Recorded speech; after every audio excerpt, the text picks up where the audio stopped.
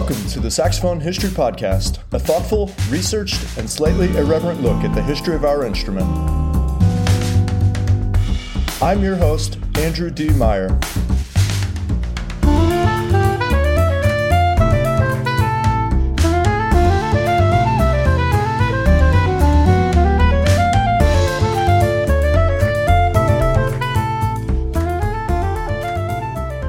My guest today is Erika Durham. Erika and I met at Youngstown State University, where we both studied classical saxophone with Dr. James Umble, and we played quartet together. Erika lives in Cleveland, Ohio, and she's a small business consultant, amongst many other things. Hi, Erika. Hi, Andy. So what do you know about Elise Hall? We're talking about Elise Hall today, I should say. I know nothing, to the point where when you asked me if I was interested in doing this, you said, "What do you know about Elise Hall?" And my first reaction was, is it a person that I know in regular life? Is it a person that I should know something about because of some other context? Or is it like a place? Is it like a performance hall?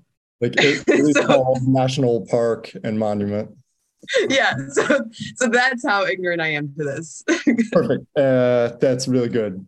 So I wanted to start this podcast by talking about Elise Hall because I wanted to choose someone who made a major impact on our repertoire and someone who lived pretty early on in the development of the saxophone, but also someone who we probably don't really know a whole lot about in terms of her life outside of the bullet points associated with her kind of contributions to the repertoire. Mm-hmm. She wasn't on my radar at all, probably until my ped and rep class during my master's. And even at that time, I think I probably memorized a couple of like factoids about her, maybe from my oral exams, but still really didn't have a good picture of who she was. So this was a great opportunity for me to just really take a deep dive into her life and flesh out a good bit more about who this really incredible person was and the development of our instrument. Do you want to say what ped and rep is to anybody who doesn't? Yeah, okay. So pedagogy and repertoire, which is sort of, I guess, one of the last classes you take in your master's, if you're thinking about going to teach the saxophone. It's, pedagogy, like learning how to teach, I guess. Mm-hmm. And I should say that this is in no way meant to be a complete study of her life, but more of an opportunity just to go into some detail about her personal life, the commissions she made, and the impact that she left on the saxophone and our repertoire. Cool. I'll post a full list of sources on my website, which is andrewdmeyer.com, MEYER, along with an edited version of this script that I'm using in case anybody wants to just find some info quickly. But there's sort of two main sources which are really great reads, so I just want to acknowledge them before we get started, just because I really lean on them heavily. Dr. William Street wrote a really excellent dissertation on Elise called Elise Boyer Hall, America's First Female Concert Saxophonist, Her Life as Performing Artist, Pioneer of Concert Repertoire for Saxophone, and Patroness of the Arts. Wow. Great title. It's a real mouthful. Yeah. Unfortunately, I found it exceedingly difficult to get your hands on unless you have access to a university library. Mm-hmm. And the second source. And Dr. Street teaches where? He teaches at the University of Alberta in Edmonton, I believe. Which, interesting geographical fact, Edmonton, Alberta is on the same line of latitude as Manchester, UK, where I live. Wow. Yeah. I think Manchester, Edmonton, and Juneau, Alaska are all on the same, like it seems crazy, but because of the dominance of the world. Yeah. Yeah. Yeah. Oh. I love that you know that. Yeah. I don't know. So the other article, James Noyes, I hope I'm pronouncing his name right, who teaches at William Patterson, I believe. He wrote a great article which really dives deep into her commissioning of Debussy, which is going to be a big focus of this. So these are going to be major sources, like I said. There's a bunch of good articles in some professional journals, but again, not everybody has access to this. So other than that, on the internet, there's only really pretty surface level info. So I wanted this to be an opportunity to bring some more of that detail maybe out into the public a little bit. And I also just want to say that I'm interested in looking at how the life experiences and social background of someone like Elise Hall led her to the saxophone, which was probably a somewhat unlikely instrument for someone so interested in orchestral music at the time. She lived around the turn of the 20th century. Mm-hmm. And also I want to look at, how does someone go from being an amateur player of like less than a decade to badgering Claude Debussy into writing a work for? Yeah. Interesting. Let's first go through a broad timeline of her life and learn a bit more about who she was before we get into the weeds with her commissions. Elise Hall, born Elizabeth Boyer Sweat Coolidge, was born to a wealthy family of merchants in 1853. Like many people of the 19th and earlier centuries, the exact date of her birth is somewhat unclear and no birth certificate has been found for confirmation, but it's likely that she was born on April 15th, 1853. What is certain is that she was born in Paris. Interestingly, according to William Street, it appears that she altered official documents later in life to make her seem somewhat younger than she was, and uncommon vanity, that's made her real age a little bit obscure. I'm gonna post a link in the chat to a picture of her. Okay. You see it?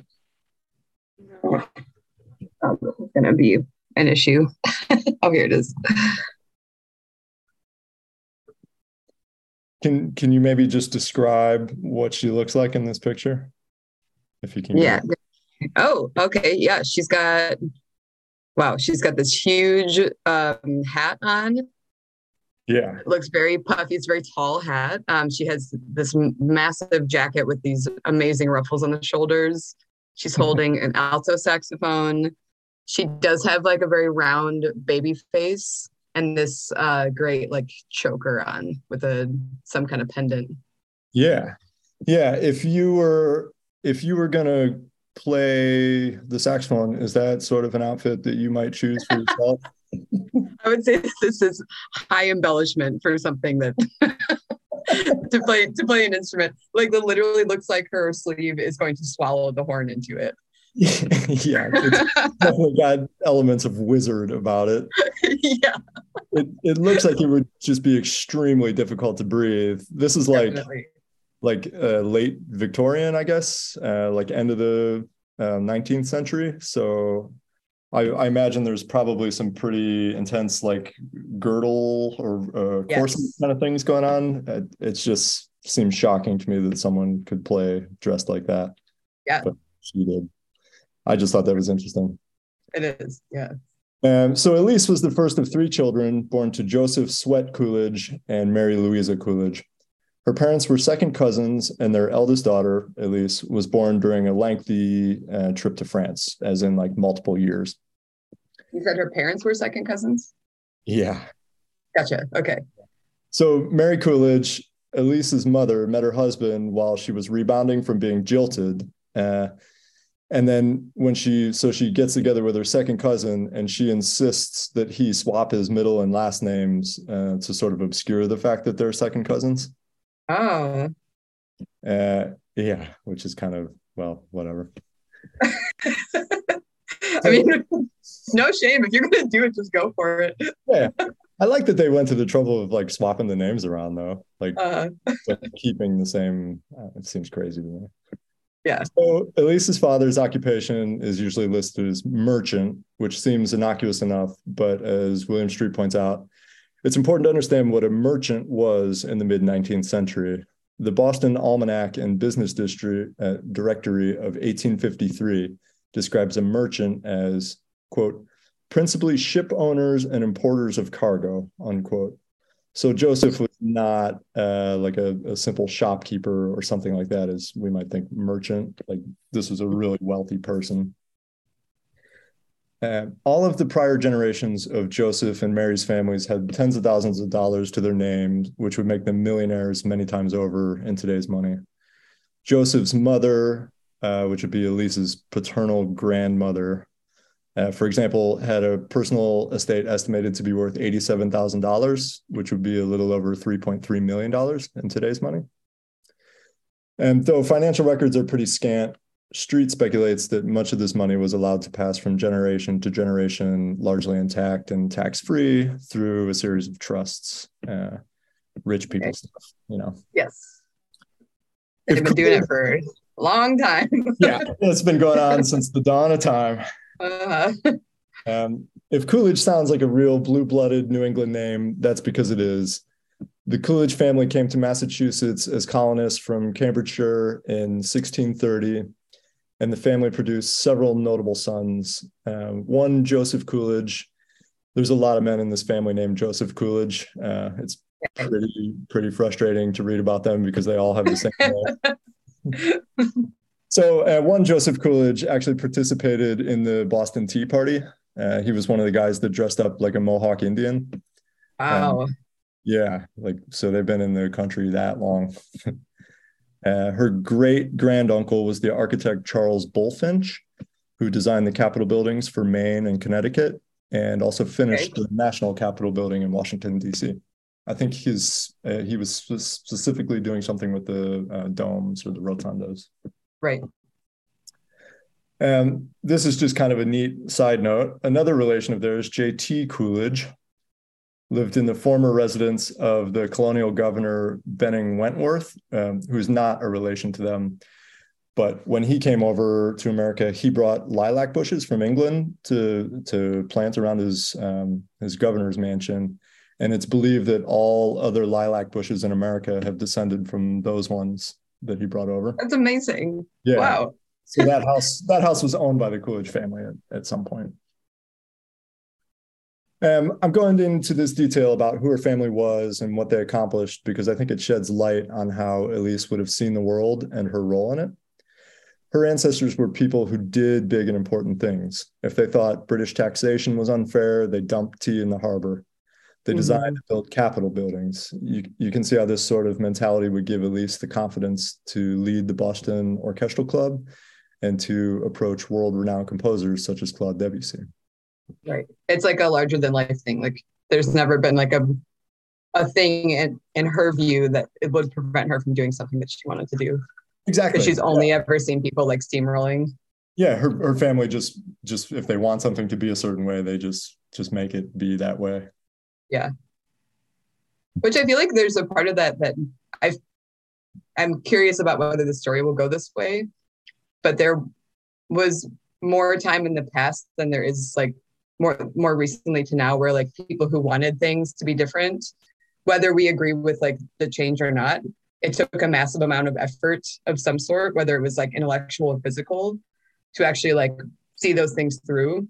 Mm-hmm. And it wasn't just like, I want this to be different, I'm going to complain about it or like make someone else do something. Like the people in her family who had that kind of power, they actually were also the people doing the things that they wanted to be different. You know what I mean? Yeah, I suppose there were a lot less sort of methods of communication that you could leverage. Like you wouldn't be able to sort of quickly crowdfund like support from a mass audience, like based on an idea or something. Yeah. You'd really have to sort of do it under your own ability or something, maybe. Yeah, and I was kind of thinking about it in the context of Elise being a person who, as we have already opened up the topic of, is going to become a performer of classical saxophone music. Yeah. Which is not something that you get to just like be like, I think I'll do this today, and then suddenly you can do it. It's a thing that we both know takes like many, many years of like very specific study. Yeah. Yeah. It's very hard to do it now. And it certainly would have been difficult when there was no repertoire and no sort of infrastructure. That wasn't an established track in life that you could do. Right. So she marries Dr. Richard J. Hall in Boston in 1879. And her husband, Dr. Hall, was the first American surgeon to successfully perform an appendectomy. Oh. Yeah. So they get married in 1879, and then 10 years later, in 1889, they moved to Santa Barbara, California. and they have two daughters at this point. They immediately get involved in the community, with the doctor taking on philanthropic roles, while Elise created a musical group called The Amateurs. The Amateurs.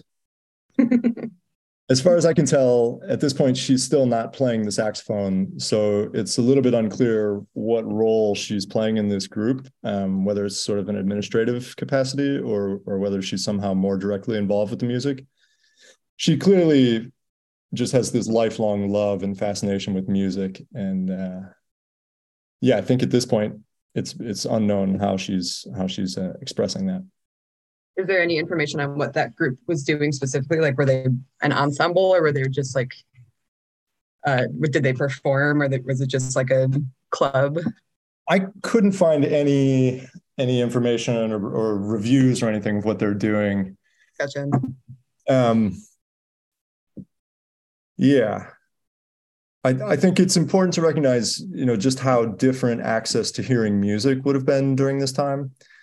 Live performances would have been the only way to hear any kind of music, really.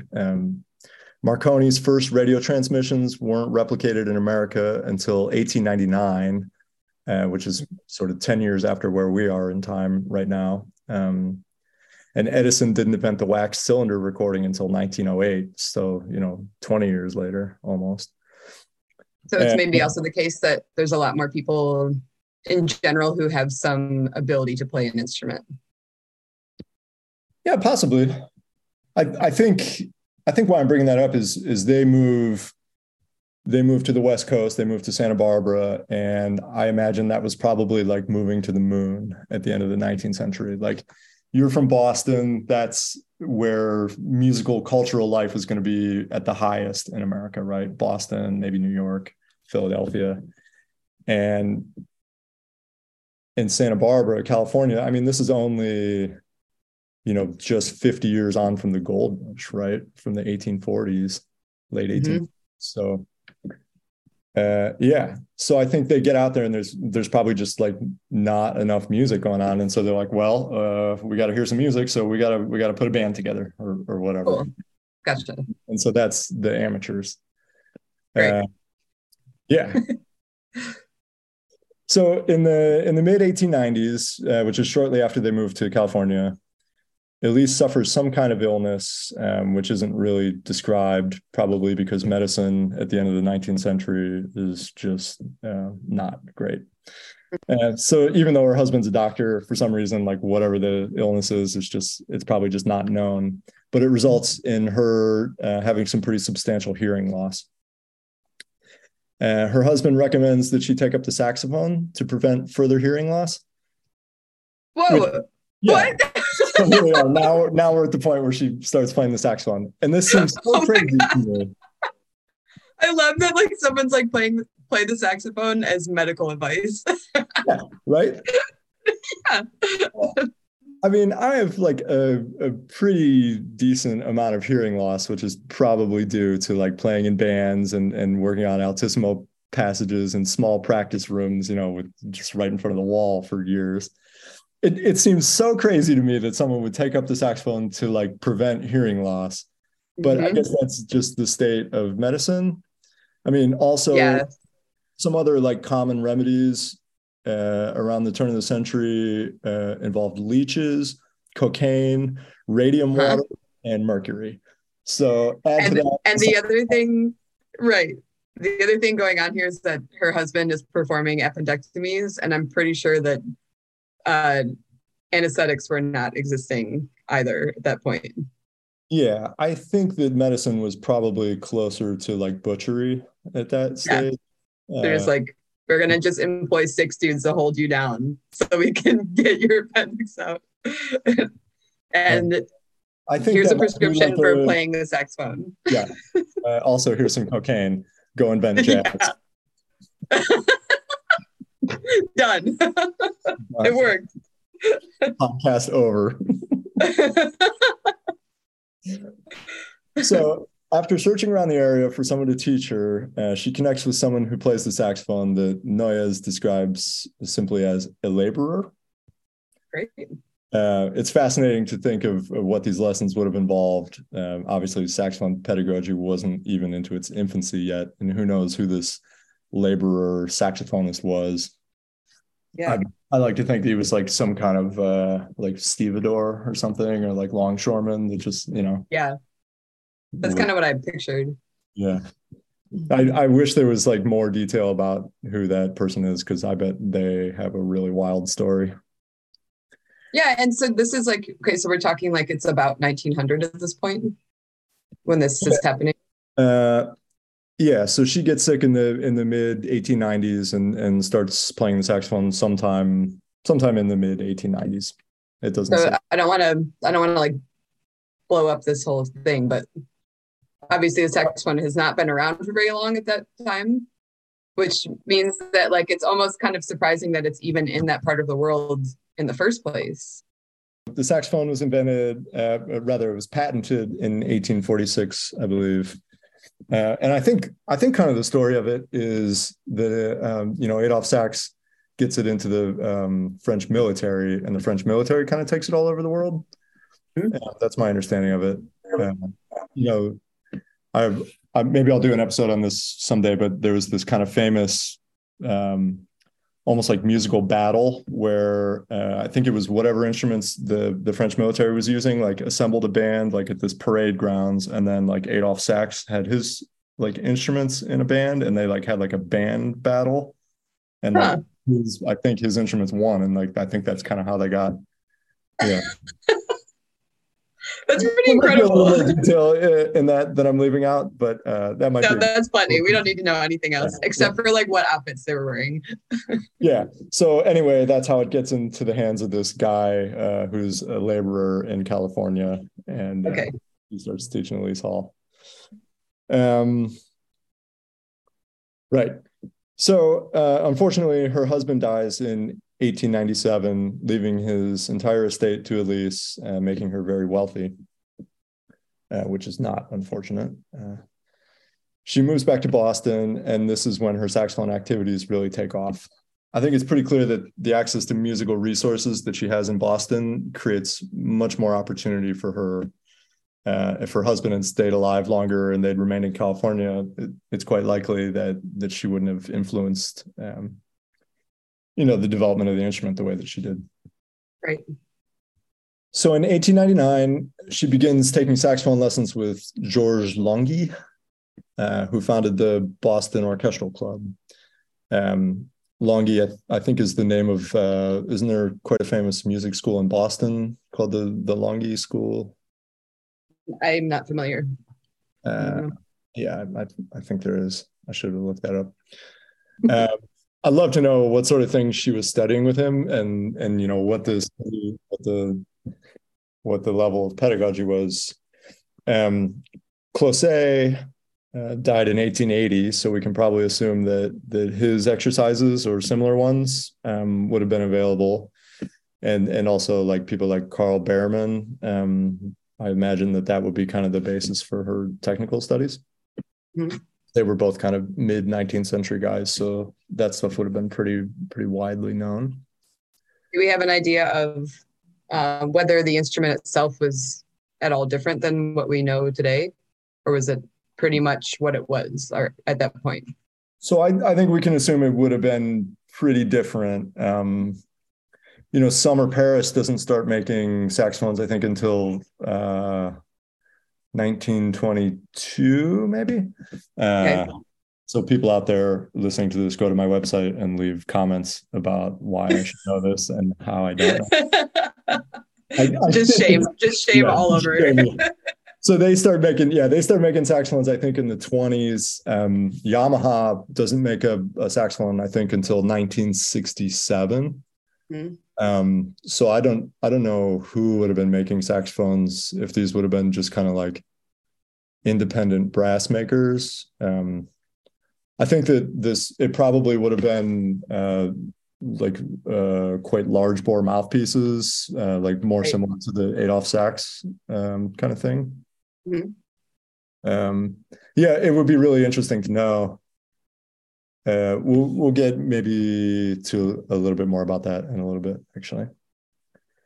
So we can really only speculate what her studies would have encompassed, though Elise expressed some pretty strong opinions about music education later in a 1910 edition of Musical America, where she said, quote, "Conservatories should be subventioned by the state or the city, and that none but the talented should be admitted to the classes, and that professors should be only musicians of the highest renown.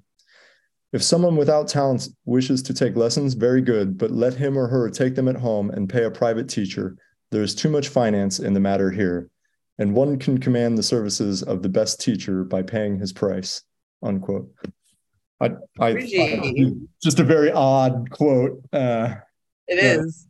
But she's essentially saying that only conservatories should be places that only really talented people can go. She's like, if you want to learn to play music and you're not good, like that's cool, but you should just pay a private teacher. The conservatory is like, this is where we do like serious business. And right. And this is where like you can sort of like bounce off of the people around you and who are like on the same level as you, instead of like someone mucking it up who like still doesn't know what the fingerings are yet, you know? Right. Yeah. Yeah. It's kind of interesting that she makes that quote, because she's like a lifelong amateur, right? Like she's not someone that goes into the conservatory. She doesn't have that sort of training, but she like seems to have like a chip on her shoulder about it or something. Yeah. Well, I guess I wonder if so she never goes to the conservatory herself? No. So I wonder if this also kind of comes from maybe like her teachers griping about the bigger scenario, and her being a person who has a lot of money might be like, well, like if you have money, then just use it to like get a teacher at home instead of like, I don't know, you know what I mean? Like, yeah, it's she definitely has a chip on her shoulder about the musical culture in America. I don't have the full quote from that article, but after that part that I just read, she goes on to talk about how the culture in America isn't developed as it is in Europe. And she talks about this thing that I think was probably somewhat true, but is also probably like more romanticized. She's like, you know, all the students and professionals like go to cafes and discuss ideas about art of the day. And there definitely was some of that stuff, but I think even now we still kind of like, you know, romanticize that idea that like in Vienna, like, yeah, art students are sitting around talking about modern trends in opera. And right. I don't know. I live in Europe. I don't see it happening. They're talking about the same shit everywhere. Yeah, literally, right? Yeah. It's also interesting because like, yes, there would have been like obviously a lot of people living in the United States for quite a long time at that time, but all of those people came from not the United States who we're talking about right now. And so she's literally like, there's no culture here, which I understand like what's behind that, but it's just funny. Like there's no culture here, but yet everyone who we're interacting with is someone who's also from Europe, you know? Yeah. And in the context of this. Only like rich families like hers are like, they're the ones like, you know, like making the culture. So. Right. Yeah. I mean, I guess it could be frustrating if you're trying to build a bunch of, you know, maybe it's not going your way. That could be frustrating. Mm-hmm. Or it could also just be a criticism of yourself. Like maybe you have to do more than like just put your name on buildings. Sure. Something to think about. I don't know. I mean, I really can identify with that. Yeah, it's a problem that a lot of us have. Yeah. So Hall received much of her musical education in Paris, where as a member of high society, she had access to the most fashionable and cutting-edge composers. She also believed that most students are not taught to listen to music properly, and that this could be remedied by offering extensive solfege classes. This is like something that she specifically thinks that more students should do, and I totally agree. I also agree. I think we maybe skipped a little bit of when she moved to Paris. Well, she was born in Paris, and I think her family just probably goes there a lot. Okay, so when you say like her musical education, we're talking about like when she was young. Yeah, and I think it's probably like when she's on trips over there, then she's like really immersing herself in the culture, and then, you know, when they're back in Santa Barbara or whatever, like there probably just isn't that much opportunity. Right. Or maybe even Boston, to a lesser extent. But so I think that means maybe less in terms of like a formal education in Paris, and more just every time she went there, like whatever was going on culturally, like rubbed off on her. That's what I take it to mean. Mm-hmm. Solfege is the answer, which I suppose means I think what she's saying is when people listen to music, they just have a pretty sort of shallow understanding of it, and don't really understand maybe like thematic or harmonic things. And she thinks that by studying solfege, they'll be able to recognize, okay, now this melody is being presented in a minor key in this development section, or that sort of thing. Which if we were teaching our children to do that sort of stuff as part of basic education, that would be pretty cool, I think. It would be very cool. Yeah. Yeah.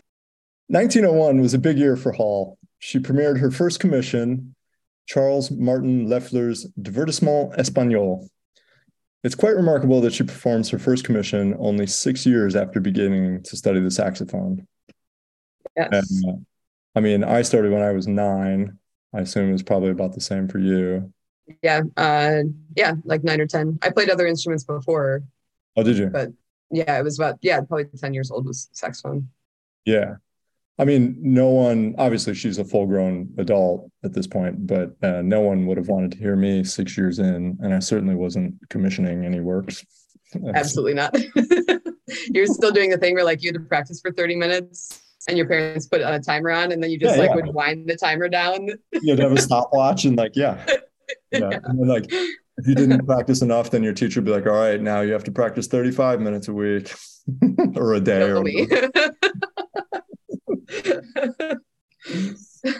So this work was lost for many years, and it was rediscovered by Dr. Paul Cohen in the 1980s. This work is thought to be... I was going to ask if you had ever played it before. I have not. No, I don't even think I've heard it. Same. It's not familiar to me. Arno Bornkamp put out an album. I think it's called the Elise Hall Collection, and it's a lot of these early works. Although I couldn't tell you if that one specifically is on there. I imagine it is. So Paul Cohen finds it in the 1980s. It's thought to be only the second piece ever written for the saxophone and orchestra. The second piece. It also seems likely that the piece was not heard between 1903, when Hall was believed to have last performed it, and the 80s, when Dr. Cohen performed it at the Manhattan School. Oh. Yeah. I hate to ask this question, but I'm sure you know the answer. Do we know if she was actually good? Well, we'll get into that in a bit. Okay, cool. Yeah. I feel like that was like we haven't even like really approached that, but I'm like, maybe she wasn't. We're sort of obliquely getting into that, I guess. Okay, gotcha. Okay.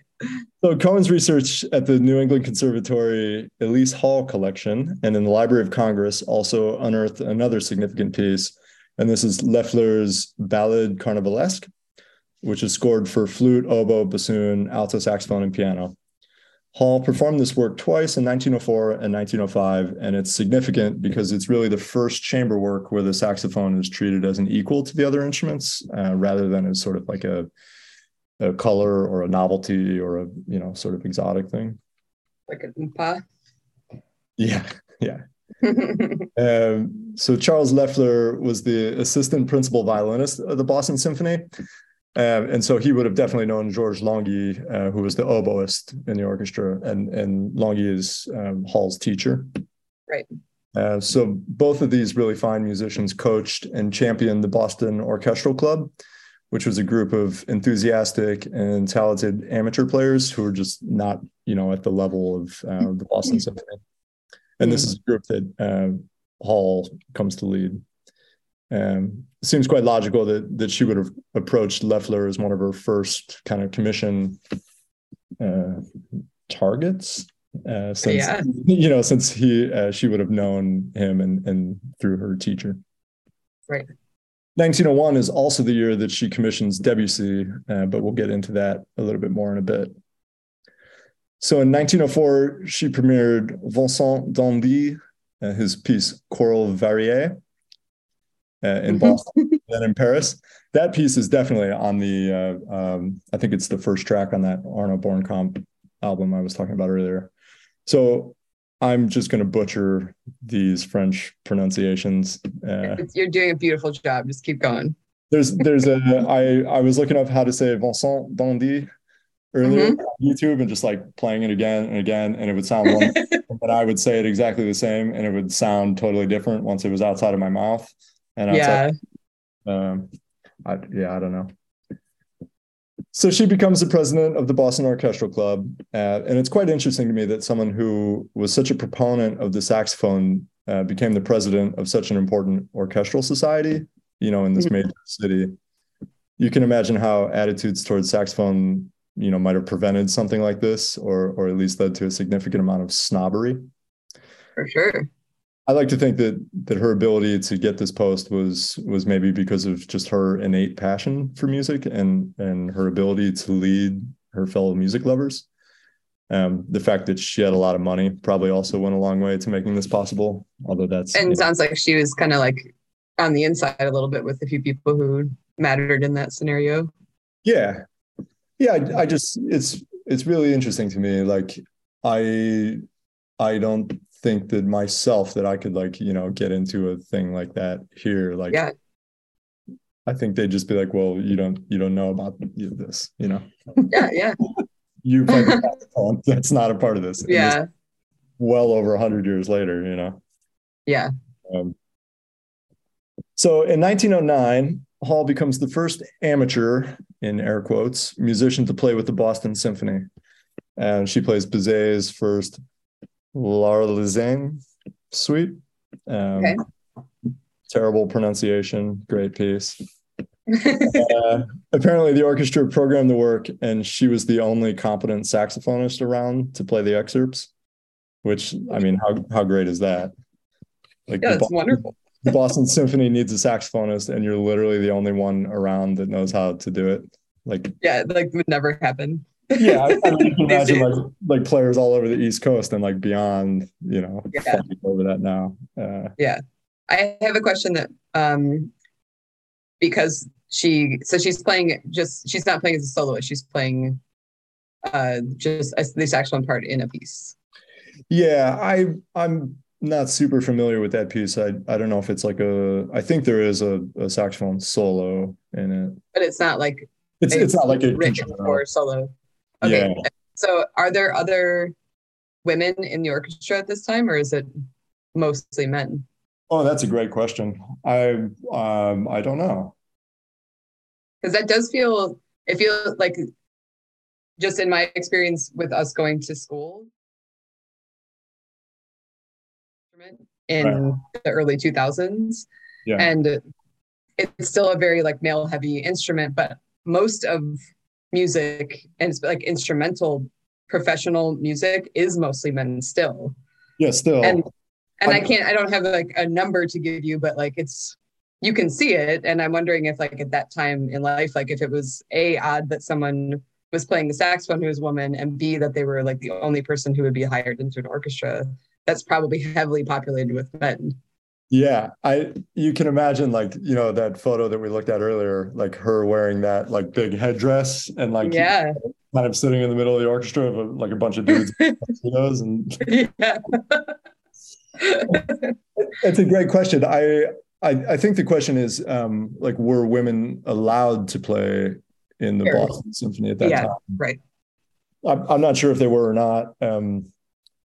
This is going to border on libel maybe, but I think the Berlin Philharmonic, maybe didn't allow women in until pretty maybe during our lifetimes or something like that. Wow. I shouldn't say that. That might be just totally wrong, but I'm curious enough that as we move on, I'm going to look up if there's any information about the Boston Symphony in that period of time. Okay. Yeah. Go on. So yeah, it would have been really interesting to hear how she sounded, and there is actually a little bit written about it. The same 1910 issue of Musical America that had that quote from her earlier details the concert at length. It says that, quote, the hall was very warm and the orchestra was very sharp as a result, but that Hall's intonation, in spite of conditions, was true, unquote. I quite like that. They basically said nothing. Oh, I went to the concert. Yeah, I was there. I stayed awake. No, they're like, yeah, it was really hot in the hall, and the orchestra was crazy sharp, as you know, orchestras tend to be anyway. Uh-huh. And she played in tune, which they're probably like, that guy, maybe that reviewer had heard like one saxophonist before or something, and was like, well, that instrument never plays in tune. Like that thing's crazy. So this doesn't actually like directly answer the question, but I have found a photograph of the Boston Symphony in 1891, and there is not a single woman in this photograph. Right. So that kind of gives us a little bit of context. Yeah. So probably this is only, what, 18 years later or something. Yeah. Right. Probably not a lot more women in there. Yeah. And I'm only bringing it up because just to point out just how maybe amazing and special this whole entire story is. Well, we're going to get to that a little bit later in the end, and that's kind of a major theme of this. We haven't really, said it out loud until now, but yeah, that's definitely a big part of this. I really quite like that review where the only thing I said was like, yeah, she played in tune. We talked about what kind of instrument she would have been playing earlier, and I'm sure it was quite crude compared to what we're thinking about. And like, I mean, you know how difficult it is. Like, how much time do we spend like just trying to play things in tune, like just trying to get the tuner to sit right in the middle or whatever. And over the course of like many things.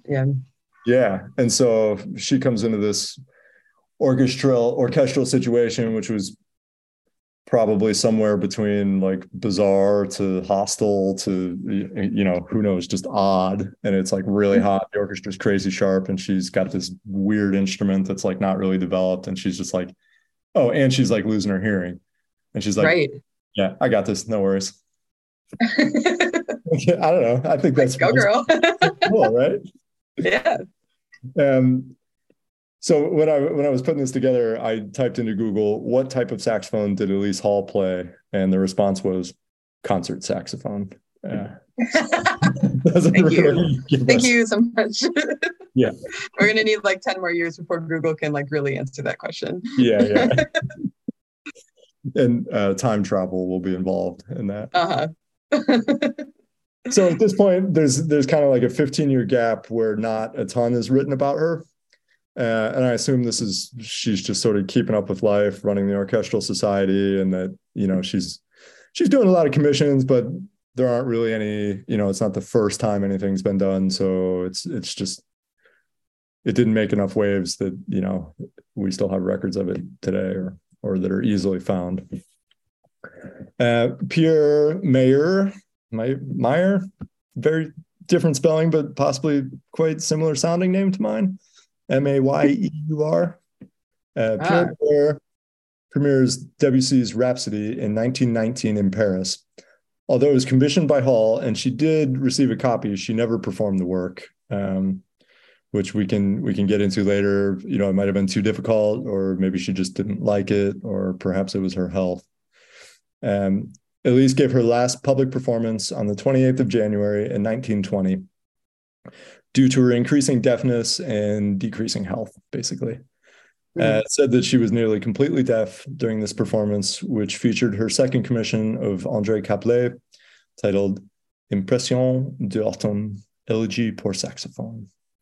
And then she dies in 1924 in Westwood, Massachusetts.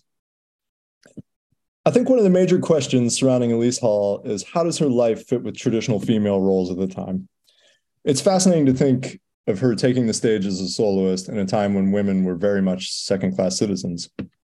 For context, the first women's suffrage law was passed in the territory of Wyoming, of all places, in 1869, and that would have been when Hall was 16. if we believe, one of her birth dates. It's not until 1900, which is just before Hall's commissioning Debussy, that every state passed some version of legislation modeled after New York's Married Women's Property Act, which granted married women at least some amount of control over their property and earnings. In 1920, just 4 years before she dies, the 19th Amendment is ratified, making voting discrimination based on sex illegal. This is interesting because she's born into a world that clearly does not see women as equal to men in any regard, but her life overlaps pretty much exactly with the women's suffrage movement in America, and she was clearly a woman who's sort of stepping out of traditional roles, at the same time that sort of the suffragettes were. And is it anything worth pointing out that just like she seemed to be like a wealthy person for the entirety of her life? Totally. Or maybe she was existing in a different context. I think that, she definitely had a level of privilege that maybe allowed her to sort of transcend some of the gender, strictures of the time. I don't think she would have been able to do a lot of this if she was a working class woman, or certainly if she was African American or another minority. Even if she had been like Irish or something at that time. Right. Yeah. So how proficient of a player do you think she was? It's hard to say, because one thing that you mentioned earlier was when we were talking about what instrument is she playing at this time, and you mentioned a large bore mouthpiece. That's just like my own speculation, but it seems to be, this might have even been like at the time when instruments would have been, stamped with like high pitch or low pitch. You know how they used to like some brass instruments would be like made for like 432 or something, or. Okay. No, I didn't know that. What I was thinking though was that in my experience, a larger bore mouthpiece is much easier to work with if you're just trying to get a sound than small. So like if we're starting from that point where like she's using some sort of instrument that's probably pretty close to what saxophones are now, but we don't really know. But what we might know about it is that the like starting mechanism of just creating a pitch is one that fundamentally is like a little bit easier to work with than what classical saxophone players today are using. I feel like small chamber mouthpieces are easier. This is probably a just weird debate to have, but it might be. But I think about like, and we're also just coming from a totally different context than she was at the time, because like we've been able to like, we've had access to a million things that allow us to be like, I want it to sound like so specifically like this, and this is what I need to do to get there.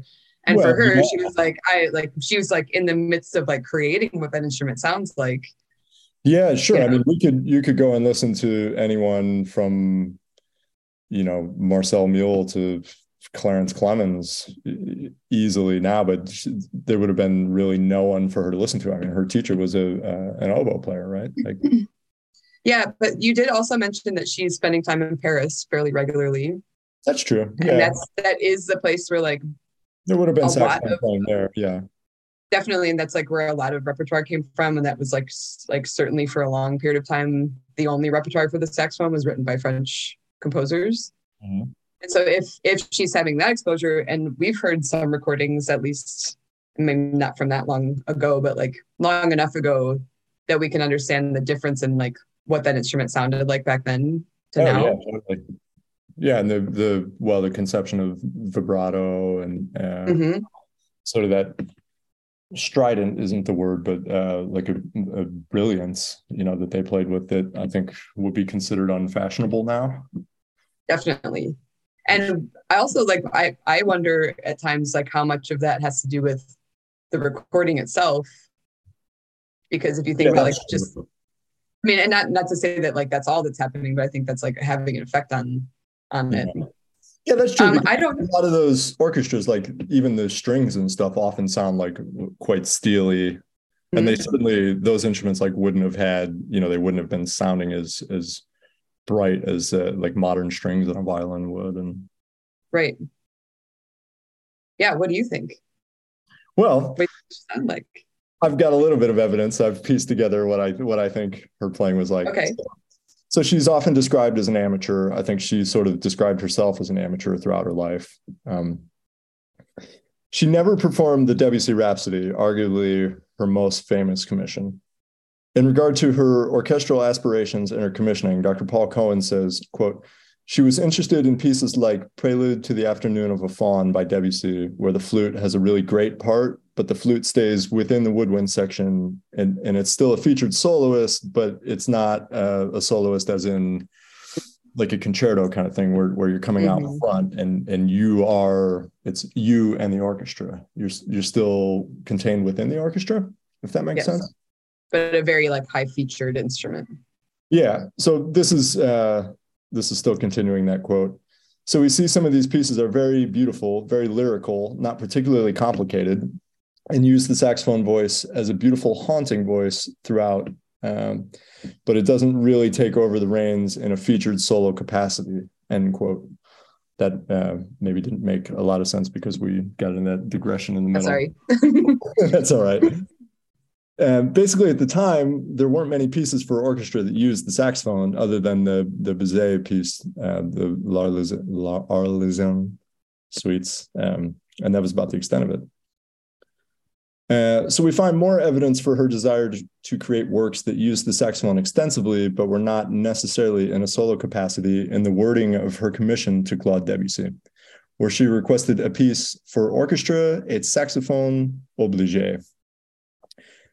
We can take it to mean a piece for saxophone that has a specific or obligato saxophone part, which to my mind is very different from a concerto or other solo work for the saxophone and orchestra. Mm-hmm. If we think about how the term obligato was used to indicate a specific line to be played, as opposed to ad libitum accompaniment, like by the basso continuo during the Baroque period, maybe get a clearer picture of what she really wanted. So she wants a piece where the saxophone is, it's playing an important part and it's got an important color, but it's not really a concerto, I think.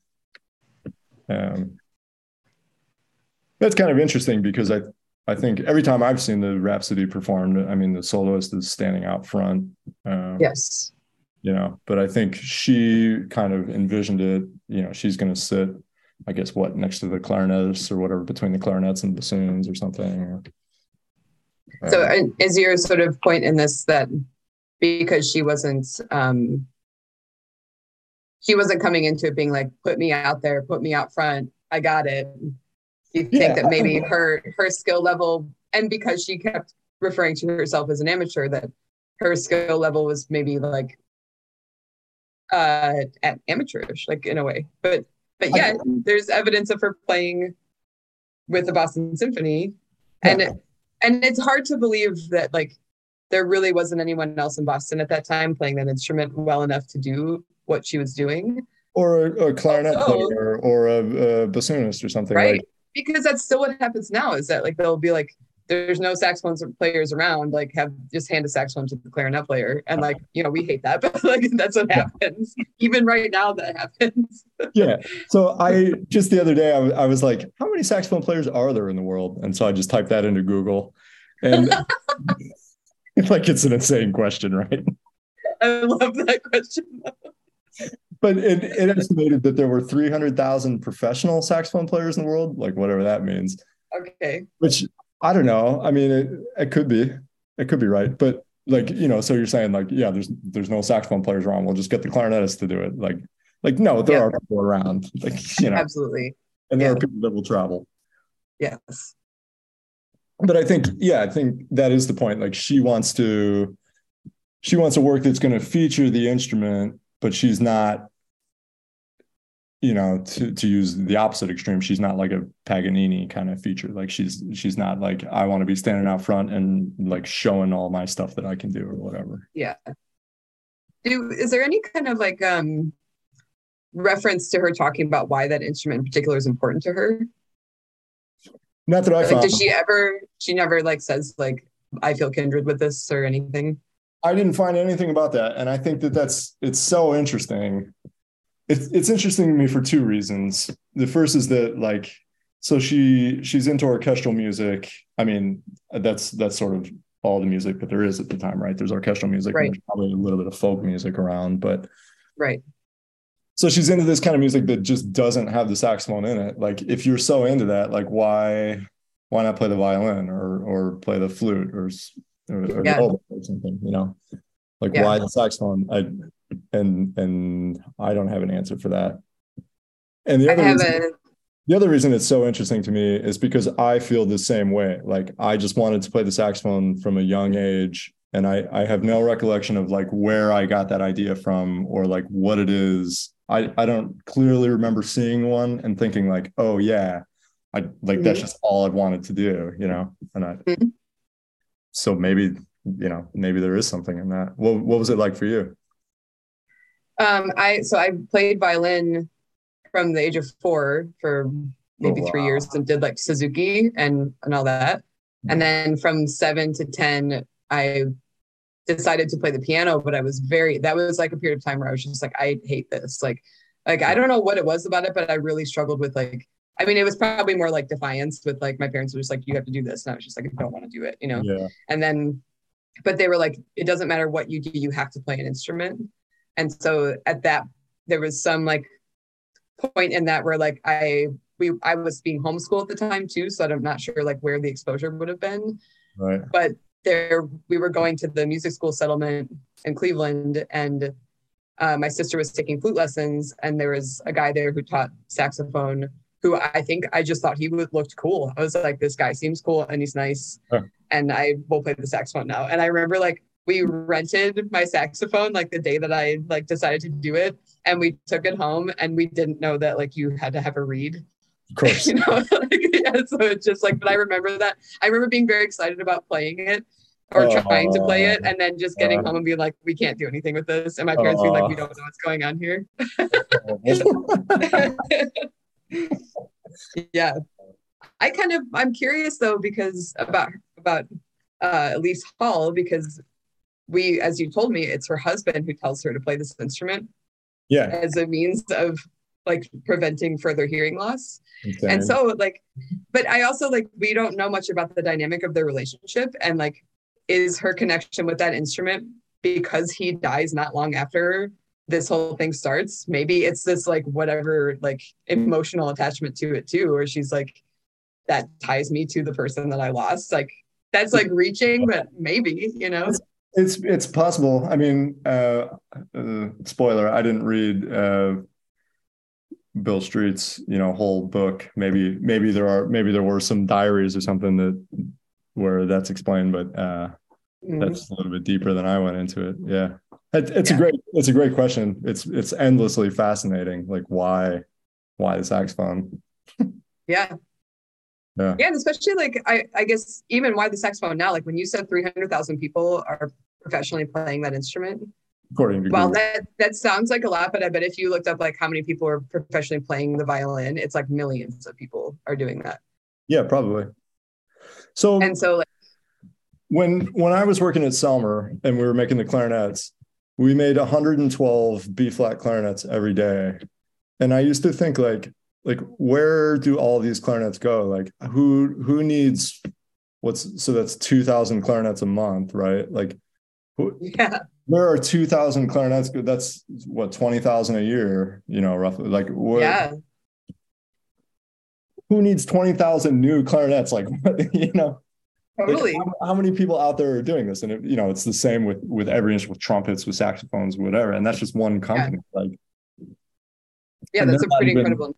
They're not even, or weren't the largest manufacturer at the time. You know, I think Yamaha was like that's so many instruments, like just new instruments going out into the world every day. Like presumably that's a person starting. I don't know. Like it just seems like a ton of players.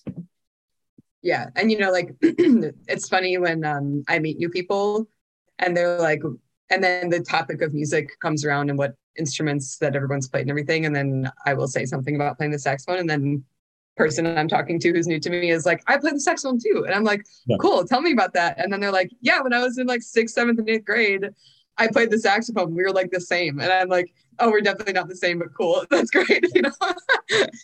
But I think that that's like, there's an element of that too, where someone's like, if you put that instrument in my face, I probably could do something with it. Yeah, versus like, I studied this instrument for like night and day for many years and like in a very intense way and like tortured myself, you know? Like, yeah. Literally this morning, I had that conversation. I was in the dog park and I was, there's a guy that I've kind of become friends with who's a bricklayer. And he was like, you know, what are you doing this weekend or whatever? And I said that we were going to record this podcast. And so he asked, you know, he doesn't know that I play music or anything. So he was asking what the subject was, and I said, "Oh, you know, we're talking about the history of the saxophone and Elise Hall." And he goes, I play the clarinet. I was grade 5. You know, they do the grading system here in England. I was like, "Oh, that's cool." He goes, "Well, you must be really good then. What are you like, grade 8 or?" I was like, well, I mean, I have a master's degree or what, you know, like. And you like make money doing it now. Yeah, I mean, but it's weird, like, you know, when you have that conversation, you're like, yeah, I mean, I'm not trying to, you know, make myself sound like something, but it's yeah, you're not trying to like when you get put in that situation, you're like, no, like I went a little further, like, yeah, I did the like torture and stuff, you know. Totally, yeah. Yeah. So anyway, to get back into Rhapsody, so we can get a little bit more evidence for her kind of what type of commission she wanted. Following the premiere of the Rhapsody in Paris, the critic Albert Bestelin wrote in Le Courrier Musical, "The Rhapsody for orchestra and saxophone by Claude Debussy does not, as you might imagine, take on the character of a concerted work. It appears rather as an orchestral tableau in which the singular character of the principal instrument's timbre is chiefly displayed. Unlike virtuoso writing, which does not show off this aspect. By the importance of its proportions, the richness of its colors, the rare zest of its musical quality, this work, which allies itself to the best which has been written by its author, is worthy of the nocturnes and images." So, end quote. So this critic like really likes the piece, and he's saying that it's just as she wanted. It's not a work for saxophone and orchestra. It's an orchestral work in which the saxophone is featured. And interestingly, it seems that the piece was received, at least by this critic, exactly as she intended. And it's not really a solo work. Also, the programs for the premiere performance listed the names of the violin, voice, and piano soloist for the other works on the program, but did not list the name of the saxophone soloist, Pierre Mayer. And I wonder if maybe he was just a last-minute addition, or if it was a genuine mistake, or if there was some kind of snobbery, or perhaps the piece just really wasn't conceived as or perceived as like a concerto type thing, and, you know, therefore not meriting his name as a soloist in the program, which would be in line with Hall's directive. I don't think there's any way to know that, but it's kind of an interesting, like, oh, maybe this is not the thing that we've kind of made it into, you know? Yeah, but I think it's also important to remember the context of going to the orchestra at that period of time, where like everybody was doing that. Everybody was like, all classes of people were going to hear live orchestral music to a certain degree. Okay, that's not really my point. My point is that it's not that some people were doing that and some people were going to see rock concerts or something. You were either going to see that or you weren't going. Or you were, exactly, yes. And because that's the context, everyone who is participating in going to see live music has a very strong opinion on what that music means and what that means in the context of like religion and like daily life and all that. And the amount of people who are often offended and afraid of new music is like very large. And like now it's like a weird thing to think about right now, is that like that people were literally like afraid when like instruments were making certain sounds at different points in time, and we're like reacting as a crowd to something happening that was a new sound that they hadn't heard before. And the only reason I bring this up is because maybe at the time there was some awareness of like, if we put the saxophone on the same list of soloists with a vocalist and a piano player, you know, then like, then it's like, people are going to be like, what the fuck's going on with that? Like, you know, like the amount of people would be offended, and we would be like, well, I'm not coming back to this orchestra because they're not a real orchestra anymore. You know, the saxophone is in, like, that's insane. I think you're exactly right about that. And especially like considering that this was in Paris where this happened. And it was, I said the year, what was it?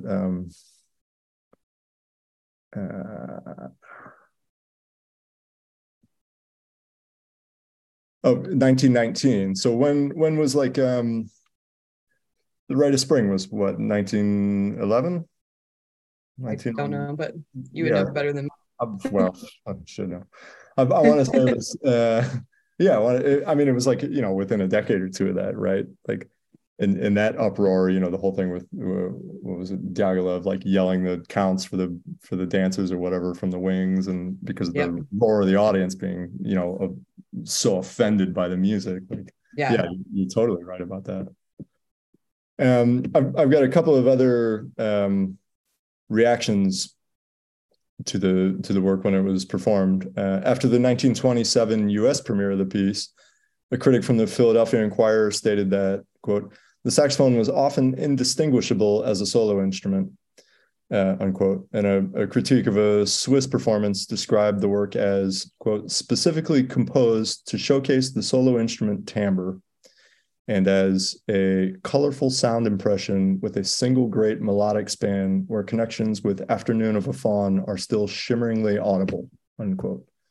Which is like, I just think that one's interesting because she had specifically, you know, sort of mentioned Afternoon of a Faun. You know, that I guess naturally they would make that comparison because that was probably his, up until Pelléas and Melisande, that was probably his best known work. Right. Because he doesn't write the nocturnes, I think, until right after this piece. It seems that Hall's desires for a work like this were matched exceedingly well with Debussy's talents, particularly his mastery of color.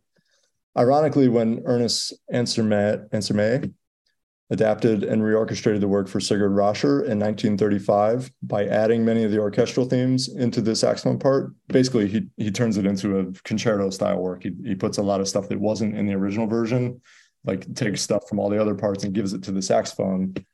Okay. It was met with a pretty lukewarm reception from a critic from the New York Times who said, quote, "It is far from Debussy's best effort, for the material, commonplace in itself, is ill-organized and beyond the redemption of its expectedly fine orchestration. Debussy was scarcely stimulated by the instrument, for the Rhapsody does little to illuminate its peculiar capacities."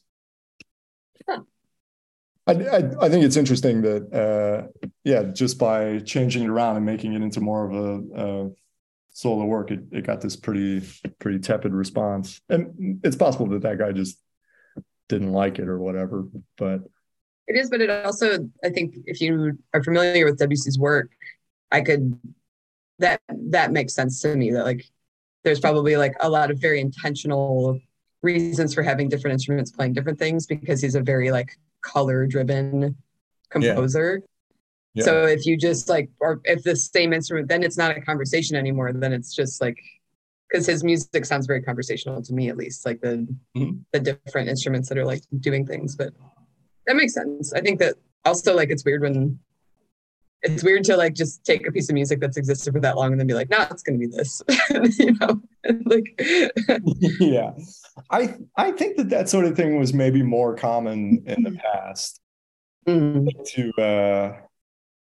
don't know. I mean, I can think of examples of that sort of thing that I like Otis Murphy has that recording of I think it's called Tosca Fantasy or something, where it's just like a bunch of themes from Tosca sort of, woven into it's not like, it's certainly not like cutting edge or anything, but it's like, it's well orchestrated. And obviously like his playing is beautiful. And Mhm. That's maybe a sort of version of that. Maybe that's a little bit different because it's not like the same piece, just like I'll just move around the internal parts. Yeah, yeah. Yeah, Like the he's like adding flavor of something to it. it. Yeah. Yeah. Yeah. I also was thinking about like the dynamic of, so the original version of this piece, the difference between having the saxophone player sit in the orchestra or having them stand up in front of the orchestra as it was originally written, and Mhm. what impact that would have on the listener. Because there, and like this is something that like you and I have both played in like many ensembles in our lives, and like when you're sitting inside of the orchestra, you hear you hear music's totally different. Like you are so close to all the little things that are happening that all together create this effect that the audience member is hearing. Mhm. And so as an Yeah. audience member, if you are having to focus solely on one instrument, even when the parts that they're playing are not the thing that's the most important, and they in fact are meant to be like a supportive role of something else, Yeah. I think it would change the experience. I totally agree. And I think, you and I have also stood out in front of an orchestra, Mm-hmm. and that's different too, because it's almost less interactive or something. Totally. Your back is to them for one thing. It Mm-hmm. seems less collaborative. Like you sort of like you have some pretty good trust that they're going to like do the thing that they're supposed to do, and Right. they're listening to you, but it's sort of filtered through the conductor. And but if you're sitting right next to someone and you're playing the line together, you kind of like your bodies move a little bit together, you Mm-hmm. see each other breathe, and there's that kind of thing that's different. Yeah. Yeah, I think you're totally right to bring that up. Like maybe that piece should be conceived of more like Mio, the creation of the world, Mm-hmm. where I think the soloist usually sits within the orchestra, right? Even though, I mean, that piece isn't listed as a solo piece for saxophone, is it? It's not, but there's so much of an Yeah, important saxophone part in there because I think it's like certainly considered a part of the repertoire. yeah, And it's also that's like chamber orchestra, yeah. That's so true. it's So a smaller setting anyway. yeah, yeah. I guess maybe there's multiple ways to stage that. Mm. Yeah. That's also I love what was like the end of the last quote that you said was something like about the saxophone itself, like its peculiar Uh, something. Debussy was scarcely stimulated by the instrument, for the Rhapsody does little to illuminate its peculiar capacities. And That I just love that as like as a person who's like spent so much time with this instrument, and like I know other instruments to a certain degree, and saxophone does strike me as one that's just odd. Like it has like yeah, there's so much it can do, and it's so poorly understood by most people in the world, even people who have sort of like played it at an amateur level. yeah, And I feel like we have a little bit to thank this person Elise for like for yeah. helping just like keep it going in a time where like maybe it was just going to get like thrown into the ocean, you know? Well, and yeah, like literally, like the French Navy was just gonna like push him over the edge of like Yeah. something. Like yeah, like she puts it in the hands of a master orchestrator and is like, Right. make something with this. Like here's this clay, like sculpt it into something. Mm-hmm. Yeah, that's a great point. So altogether, Hall commissioned 22 works, and only one of them, which was Paul Gilson's Premier Concerto, was truly a concerto-style work. The others were all pieces that featured the saxophone, but not as a standout front concerto-type soloist. And fittingly, Hall never performed Gilson's concerto, likely because it was too difficult. Mm-hmm. Um, So yeah, reviews of her playing are pretty scant, and frequently they address her attire or seem to express surprise at her gender. It seems likely that rampant sexism probably colored most of the reviews of not just her, but probably a lot of emerging female performers. Mm-hmm. During 1904, Hall was performing with the orchestra of the Société Nationale de Musique, and which I believe is in Paris. And a review of one performance describes the saxophone as well played, quote, well played by an American lady wearing a low-necked evening gown of sea green, unquote.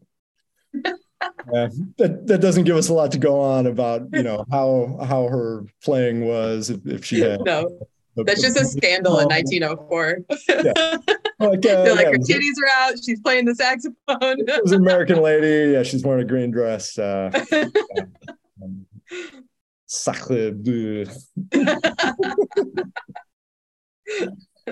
Where was it? Yeah. So that doesn't give us much to go on. But a New York Times review from the same series of performance titled, quote, Madame Hall's Paris success described her as, quote, the chief attraction of this grand orchestral concert, unquote. And it also said that she played with masterly execution. So that's something.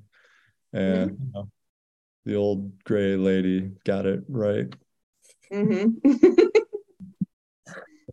After the premiere of her first commission, which was Loeffler's Divertissement Espagnol for orchestra and saxophone, on the 29th of January, 1901, a review in the Boston Journal described her playing thusly, quote, Mrs. Hall displayed a beautiful quality of tone and technical mastery. It is a pity that the literature of this peculiarly impressive instrument is not larger, unquote. Which is pretty nice. They, they seem to think that maybe there's something to this saxophone thing. Somebody wants to hear more? Yeah. Maybe somebody should write something for it. In the spring of 1905, Hall performed in Paris for the second time at Salle Pleyel, which I don't know exactly what that venue is, but it's like it always comes up in things. Like I was reading some stuff about Django Reinhardt and the Hot Club, and like they had a bunch of concerts there, and it was like a big deal because they were like really outsiders or whatever. And so that's a place that stuff happens. Okay. So anyway, she's playing a program of new works by André Caplet, Georges Longuy, Charles Martin Loeffler, and Vincent Dandy. Le Monde Musical said that she played, quote, unflinchingly with a pleasant sonority and a distinguished artistic sense, unquote. I like the unflinchingly in the quote. That's a good, I like that.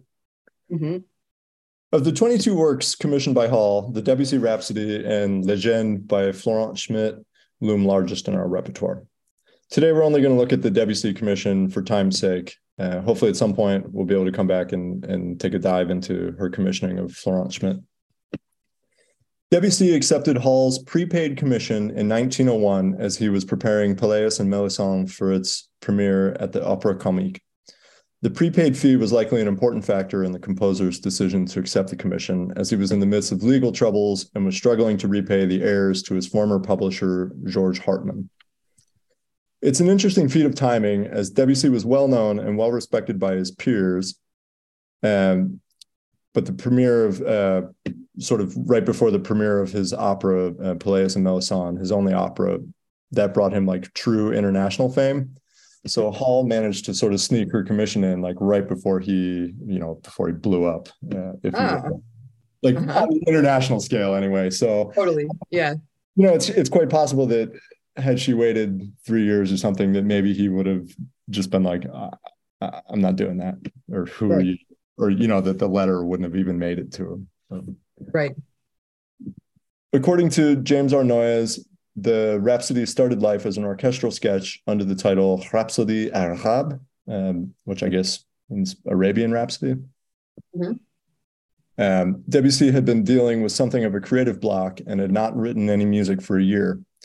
Though Hall paid his fee in 1901 and his publisher Durand paid him in 1903, he never delivered the manuscript for some unknown reason before he died in 1918. Even though he never delivered a completed manuscript to either Hall, who commissioned him, or to Durand, to which he sold the work for 100 francs, Debussy managed to get paid twice for the work he never really finished. I love that. Solid. I paid twice and didn't even finish it. Luckily, Debussy's second wife, Emma, seems to have found the work under the title Rhapsody Maresque, and gave it to Jean-Roger Ducasse to prepare for publication. So Ducasse was a student of Gabriel Fauré, whom he followed as professor of composition at the Paris Conservatory. He later succeeded Ducasse as professor of orchestration and, succeeded Fauré as professor of orchestration, and was known for exemplifying the French style, quote, air quotes, of orchestration. So Ducasse gets the manuscript from Debussy's second wife and works through the spring and summer of 1918 to create a solo saxophone part, a performance score, and a piano reduction. Durand then publishes the work in 1919, and it was finally premiered in Paris by Pierre Meilleur on the 14th of May. The premiere was conducted by André Caplet, another French composer who was commissioned by Hall twice, I think. And only then was a holograph copy of the score sent to Hall in Boston. So she waited nearly 20 years to receive the work that she commissioned. Yeah, that's a pretty wild ride. Yeah, I would assume the two of them never met each other, right?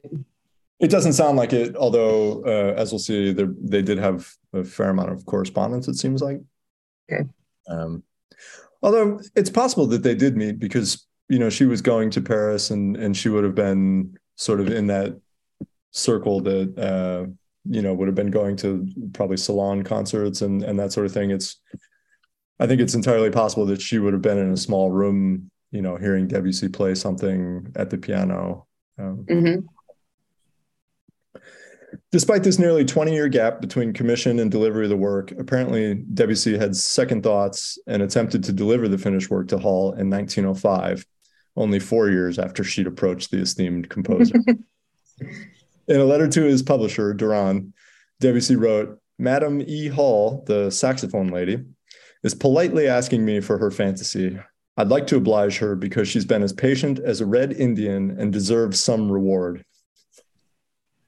Does he call her the saxophone lady?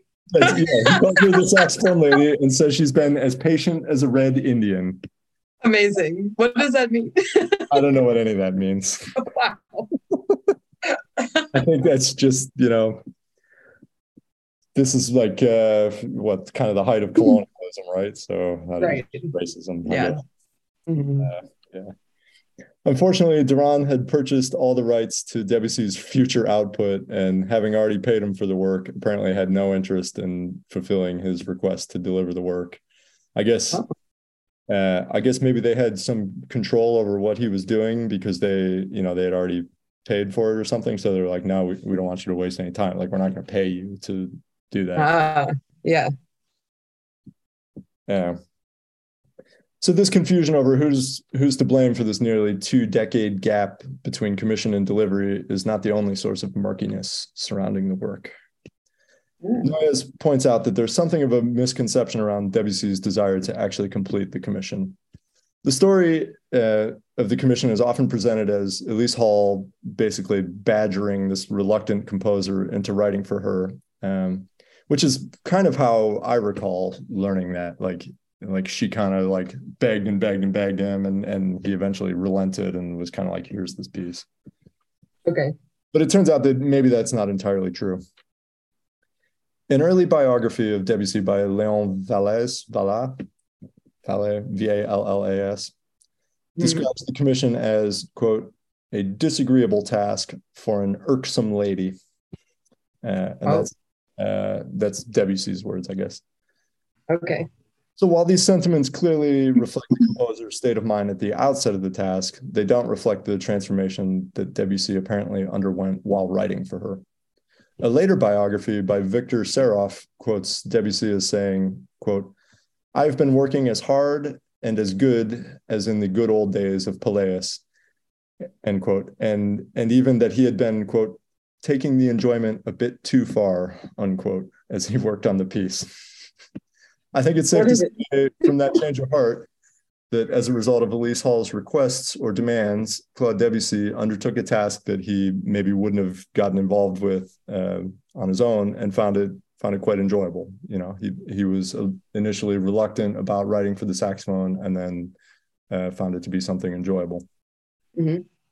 A letter to his first wife quotes Debussy referring to the saxophone as a ridiculous instrument, and also calling Hall's love for it indecent. I love Dig that. this. It's so good. It would be fascinating to know what aspect of the instrument or the process of writing for it won him over to the extent that he felt he was, quote, taking the enjoyment a bit too far. Yeah. Huh. Noyes also notes that Debussy began work on La Mer almost immediately after the completion of the Rhapsody, and that La Mer represented a stylistic change from the composer's last major work, Pelléas. I mean, obviously, because that's an opera, but this is interesting because there are a lot of similarities between the melodic material and compositional techniques between the Rhapsody and La Mer. So perhaps the commission from Hall created the room and the impetus for Debussy to explore, and perhaps the commission filled an important link in the composer's evolving style. Just as Elise Hall's Debussy commission finally arrived, her penultimate and otherwise most notable commission was just beginning its journey from the pen of Florent Schmitt. While the Schmitt legend is probably equally famous in our repertoire, we're just not going to get into it for the sake of time today. That's a story for another day. One of the things that's so interesting to me is that Elise Hall seems to have done all that she did just out of a pure love for the saxophone and a passion for building a repertoire. I suppose that's a luxury that a well-to-do person of the time could indulge in, and perhaps it explains why many of the works she commissioned were nearly completely forgotten for decades. Paul Cohen says, quote, "She was not a teacher, and she had no intention of being a teacher. She was a player who wanted to play with her friends in the orchestral club so that she could enjoy the expression of performing music," end quote. Cohen also points out that she didn't need to play in any kind of commercial venues to support herself or really base any of her musical decisions on financial matters. And, that's a pretty significant thing, right? She could just kind of just play what she wanted to play. She could, there was a little bit of jazz, although that would have been pretty far from her world. So maybe it's kind of a moot point anyway. Like there probably weren't a lot of popular opportunities for playing, but.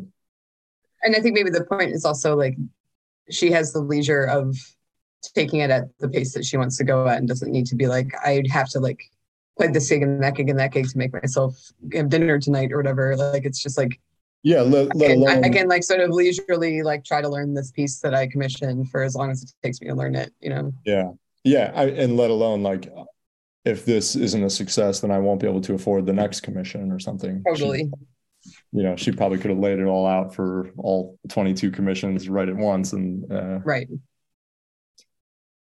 So I think that's important though, because it means that her ability to generate this repertoire was just totally unhampered. When she passed away, her repertoire just sort of ceased to be performed anymore. The saxophone as a classical instrument was still a relatively new concept and certainly not universally accepted. Jazz was only beginning to be heard in its very elemental stages, just on the very fringes of society, really, and really didn't involve saxophone at first, too, right? Right. I suspect the few saxophonists who were performing a lot would have had their own very personal repertoires consisting, largely of commissions and transcriptions of their own. For some reason, Sigurd Rascher always comes to mind as having like a very personal repertoire that he was like touring around. Right. Yeah, so that's pretty much it. I hope you have a better picture of who Elise Hall is and what she was up to. I know so much. I didn't even know she was a person before. Yeah, or a state park, or No, I think it's really beautiful because we get to interact with like a history of this instrument that's so, compared to other instruments, it's such a small timeline that we get to like really see things happening that you can't really see happening with violin, for example, or like pretty much any string instrument. Like you can watch the history of that, but we don't have like documentation of like early pieces being written and how that happened and why. And like, and in the same kind of context as like, it's, the last century and that instrument's still not even being taken seriously. And that was less than 100 years ago, or at this point, I guess 100 years ago. And so like, we've been able to watch an evolution happen in a time of history where there's a ton of documentation about things. And we just basically got up to, like you said, like just the very beginnings of jazz. And like, it sounds like everything that Elise Hall did for the instrument is not really even like taken seriously or appreciated until much later, but has this like massive impact still, because then there's composed like Debussy wrote a piece because she got on his ass to do it. And if it were like, we're going to wait till 1960 or 70 when like people are taking this a little bit more seriously, like he's dead, you know, and like that doesn't exist now. Right. Yeah. I think if it wasn't for Paul Cohen, like, you know, kind of doing a lot of digging in I guess the 80s, and like bringing a lot of this to light. And then, I mean, you know how it is then, like people are looking for work to do for dissertations and stuff. And so then, then people start digging through the original resources and, you know, Arno Bornkamp puts out that album and now all of a sudden we have a little bit of a picture, and now we have this podcast. So, I mean, that's pretty much the final word on it. Circle's closed. Yeah, circle's closed. But yeah, for a lot of years, it seems like she was just sort of someone that, you know, she did that thing at the time, and that was an important linkage, but it wasn't, with the exception of maybe the Debussy and the Schmidt, the stuff wasn't sort of canonical. You know, it didn't, maybe the canon like really didn't even exist then. It was still in its, you know, elemental stages or something. Yeah, and maybe, and it doesn't sound like she was ever like the most proficient, is that the right word? Performer. Yeah. And so like, she's not the person who's going to be like, I need all these people to write things for me to play them. It sounded like she was more of like a, what is it called when like there's a person who's wealthy who just pays for an artist just to be an artist? Like a patron? Or like maybe more specific. That might be the word, but like it's like a sponsor, but like what was that? Well, I think when it's a negative thing, it's like a vanity thing, but this would be like a positive. It's like someone who's just wealthy and has money to throw around, and they find like an artist that they're super interested in, and they're like, you don't have to work, you can just make art. Maybe patron is the word, but like like the Medicis or whatever were like known as great patrons. Yeah. And it almost seems like her role in this, even though we talked pretty at length about like whether she was a good saxophone player or not, it sounds like her role in this particular instrument is just being a patron of the instrument and not necessarily like having to be like, she didn't seem to want like attention for it. She just was like, this thing is cool and it should be like a part of what's going on otherwise. And it's just like, cool, thanks. Yeah, it's really cool when people are really into stuff and money to be able to like do cool stuff. Yeah, I don't know. I mean, like if you think about it, like that's a person who like, had she not done what she did, it's like maybe possible that like you and I wouldn't have done anything like with that instrument. Maybe that instrument wouldn't be around for us, you know? Right, because you know, around that time there are a bunch of instruments that like don't make it into the modern era, like the what's it called, the ophicleide or whatever, or the like sarrusophone, and like, you know, those instruments that were around like in Belgium and France and stuff that just like kind of went by the wayside. Yeah, maybe if Debussy had written the Rhapsody for ophicleide or whatever, like, you know, who knows? And also like it's a small thing and a small speculation, but the idea of that work being a transition point or something, you know, to his like La Mer, like, you know, arguably maybe his best known work now, you know, who's to say that he doesn't get there without the saxophone piece, right. But maybe, you know. Well, again, I'll have all the full sources and probably like a pared down version of this script available at my website, andrewdmeyer, MEYER.com.